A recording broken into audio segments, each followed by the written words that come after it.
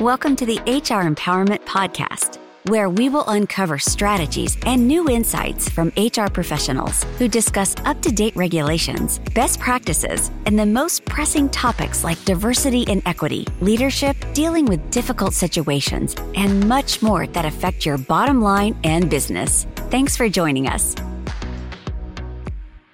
Welcome back to 5 Reasons Why Company Culture is Key to Success. So we've talked a little bit about values. We've talked about feedback. Now I want to talk about the third pillar of company culture, which is accountability. It goes very much in line with the feedback that we talked about in session 2. But accountability is a little bit different, and it isn't always easy. Effective leadership requires managers to assist their employees with managing competing deadlines and projects. Face it, we all have a lot on our plate, and that's not going away anytime soon. Effective leadership also requires you, the manager, to remove barriers to success. So anything that's blocking the way for your employees to be successful.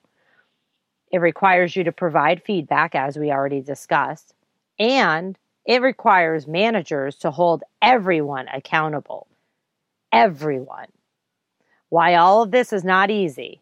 Effective leadership can be learned. However, it does take trust and consistency. So trust and accountability go hand in hand.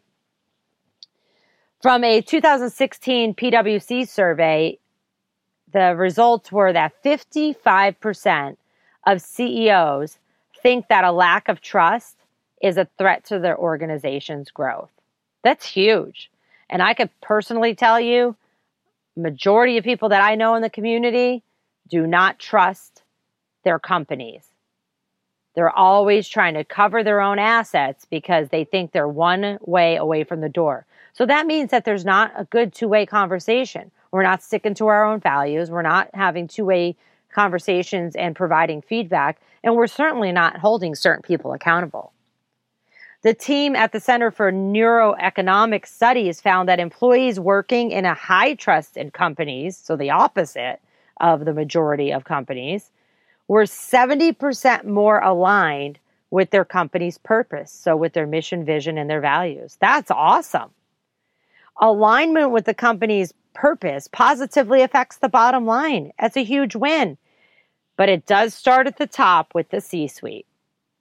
High trust companies hold people accountable, but without micromanaging them.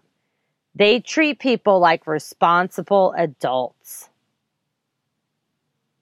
The science behind accountability, though, is twofold: fear and satisfaction. So fear is meant to be short-term. It's focused on survival and getting away from danger. It is exhausting. It is discouraging. It is very demotivating. And it works against our humanity when always present in our lives. Satisfaction is meant to be long-term while being focused on feeling good and moving forward. So this is what I want to ask you right now. A couple questions just about your team, your department, and then you could think about it later on about your company as a whole. Do you motivate people through fear or satisfaction? Do you hold people accountable by driving them away from something, that's fear, or driving them towards something, which is joy or satisfaction? Furthermore, are you transparent about this? When there are issues in the workplace, do you discuss the elephant in the room? I want to even talk more about that. Do you do it publicly or privately? Because that could totally build or destroy trust. You should be talking to individuals on a one-on-one basis about things that are going well or not going well on an individual level. Have those conversations, especially when something bad happens. Make sure that they know that you trust them and you don't want to ridicule them in public. But you should be talking about great things that are going on as a team as a whole with everybody and making sure everybody knows the good things that are going on. But let's face it, when somebody makes a mistake, often it affects the whole team. We need to empower people to take action, to allow for mistakes, and then to discuss lessons learned. So we need to make it not such a horrific thing that somebody made a mistake. Let's learn through it as a whole team. Hey, we made a mistake. I, as a leader, I'm taking responsibility for that because I wasn't there to roll out the process, whatever the situation is. Let's talk about it. Let's talk about lessons learned and how we're going to avoid this again. That's a tough conversation to have because you don't want to ridicule or embarrass the person who made the mistake. But if it becomes a common conversation, people will know that the lessons learned are going to be discussed. But you as a leader have to accept that you were part of that mistake. Creating a company culture of trust and accountability with high standards takes work, a lot of work. It takes a lot of focus and it takes a lot of commitment from everybody. But it starts with you who's listening today. Trust is the essential glue that keeps a team together and functioning optimally. It empowers each individual to strive for the best, strive for personal continuous improvement and team continuous improvement. Trust is even more important, though, when you have at-home workers or maybe occasionally at-home workers or just workers that are on the road all the time, because you need to trust that they're doing their job even when you don't see them. And they need to trust that you trust them that they're doing their job. I always get a giggle out of people, and not in a good way, when leaders say, oh, I need to see my employees to understand that they're doing their job. And I'm thinking they could be sitting there hiding behind their computer, twiddling their fingers, playing on the internet all day. But because they're physically there, you think they're doing their job. So we really have to get out of that mindset. And hopefully many of you that are listening today are out of that mindset and were forced to possibly be out of that mindset because of a worldwide pandemic. Business involves relationships with other humans. So this is where it gets tricky, right?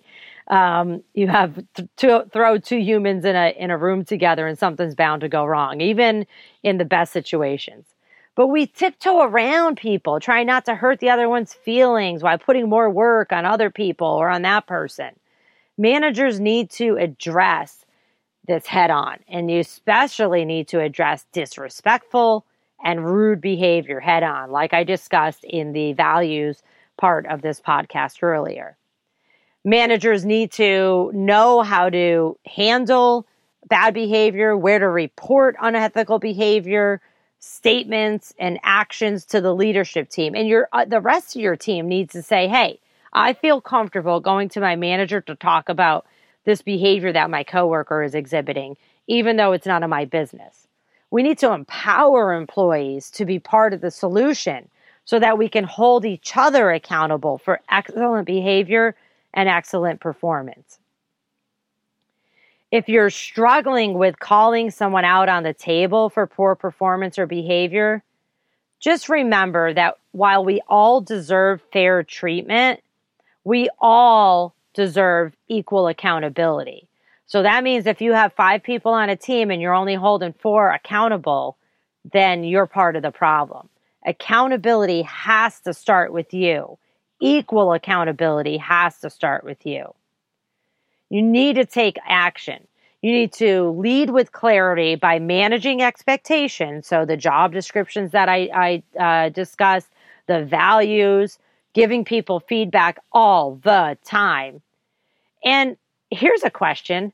How could people meet your expectations if they don't know what they are?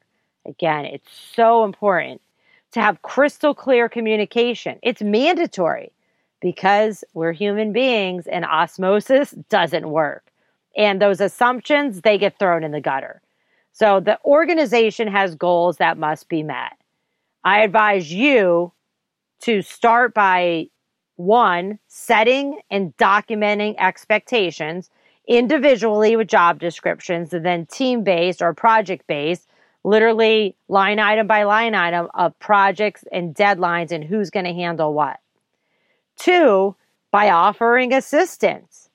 And then once you trust them, you're holding them accountable, you're giving them feedback.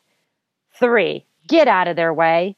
Hire good people. train them so well that they're going to come to you if there's problems and move out of their way.